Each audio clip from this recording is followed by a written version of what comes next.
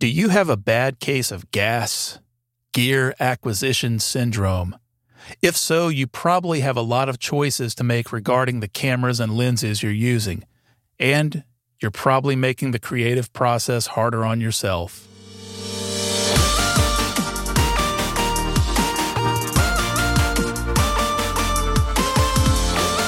Hello, everyone, and welcome to Photo 365, a podcast about how to be a photographer every day.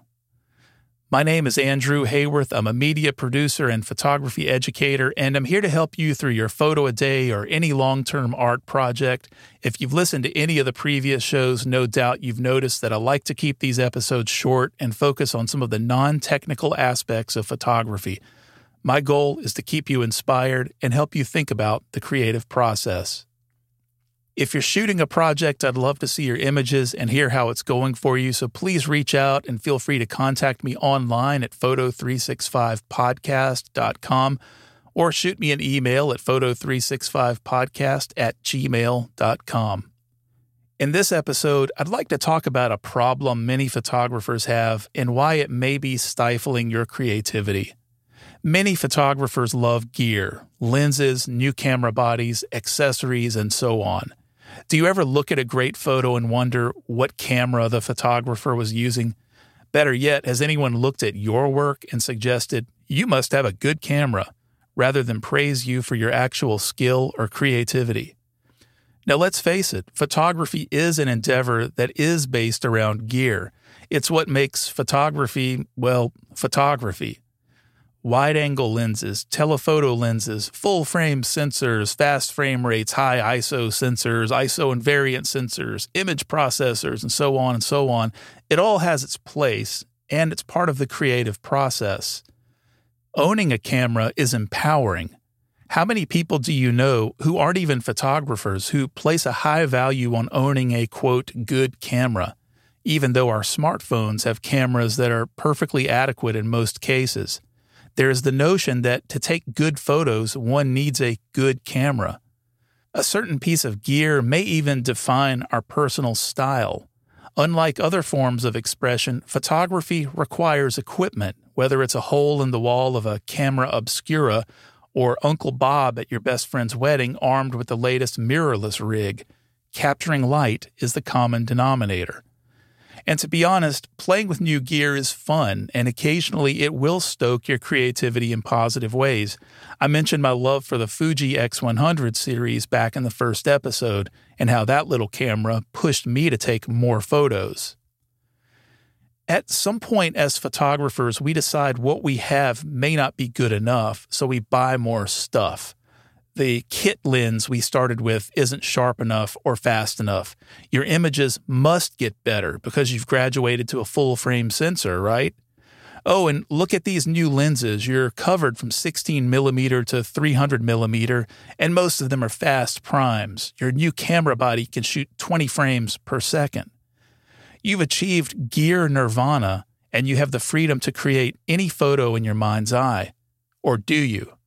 Freedom of choice makes us happy, but it also results in some missed opportunities. Instead, we face a paralysis of choice. What happens when you go to a wine tasting and try 20 different varietals? You decide to buy a couple bottles to take home, but having tried 20 different ones, it's impossible to make a decision. Maybe you don't recall the first 10 samples, and after drink number 15, everything sort of tastes the same. Too many options makes it hard to make a choice. This is sometimes called the paradox of plenty or simply information overload. It's also known as Hick's Law, which basically states the more options we have, the longer it takes to make a choice. Remember how I mentioned that I selected a single camera to shoot the majority of my photo a day?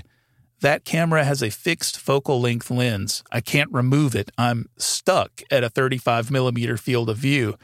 But I don't mean stuck in a bad way. It's actually reducing my photographic choices and making it easier for me to make decisions when I take photos. I'm reduced to zooming with my feet, and I'm engaging with people in a more meaningful way, not standing 12 feet away with a 70-200 zoom lens. Nor is the lens so wide that it sucks in everything in front of me like a distorted super wide.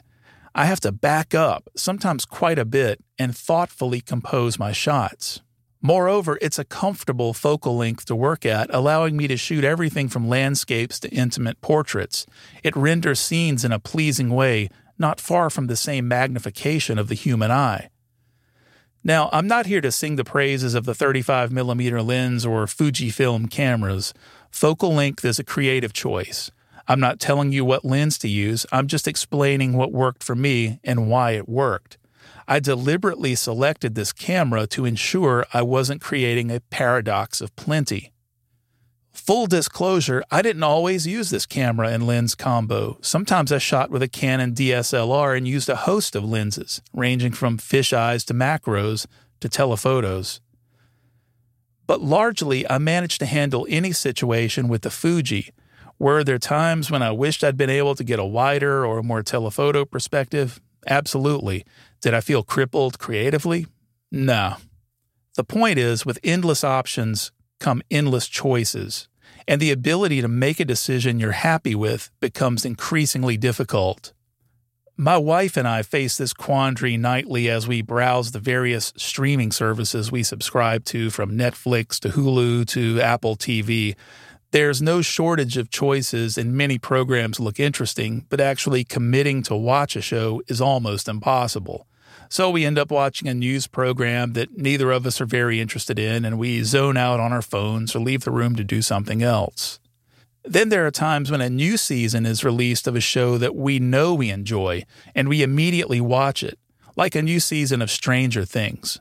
We know it works for both of us, and we don't have to look for other entertainment choices. Keep in mind, I'm not suggesting that you should never carry options with you when you're shooting, but make better choices. Let's continue using lenses as an example. Maybe you have 3 different wide angles. Pick one and leave the other 2 behind. Maybe you have a really great portrait lens, but you also feel compelled to carry a 100mm macro. Perhaps the 100 macro can serve a dual role, and you can leave your portrait lens at home. Yeah, and I know there are other considerations such as bokeh and max aperture and sharpness to be concerned about. It's about optimizing your kit and streamlining choices. I typically carry a 3-lens kit when I'm doing editorial work. A standard lens like a 24-70 and then a 70-200. I know I can handle almost any situation with this combo.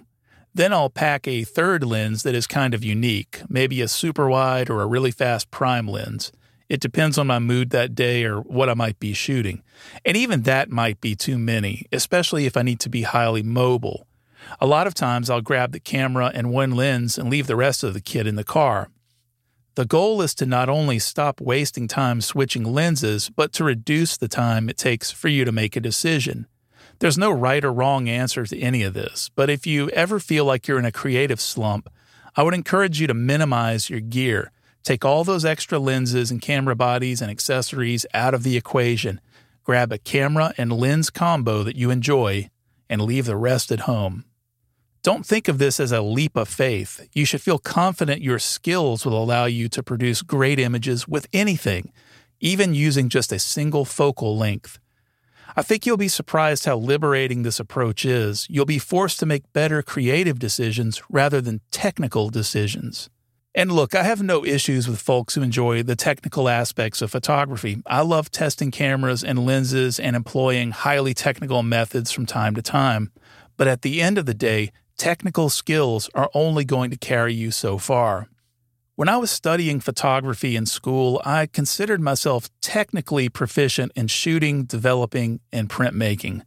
I often helped other students in the darkroom and helped them diagnose their camera problems and development issues. I helped them with their lighting and so on. When the dreaded project critique days rolled around, I generally garnered praise for the quality of my images and prints, but that was it. My photos didn't lead to any interesting discussions in the group. One day after a medium format class, my professor pulled me into her office and absolutely read me the riot act. She was not a fan of my work, not because it was technically bad, but because she didn't see me in it. I slunk out of her office feeling devastated and spent the next 24 hours wondering what I was doing with my life. That marked a turning point for me in which I stopped worrying so much about gear and how photos are made, and I started asking myself the deeper question of why I was making a particular image. It would be an entire semester and a half later before I could produce a set of images that met with my professor's approval, using an old 4x6 view camera of all things. Talk about technical.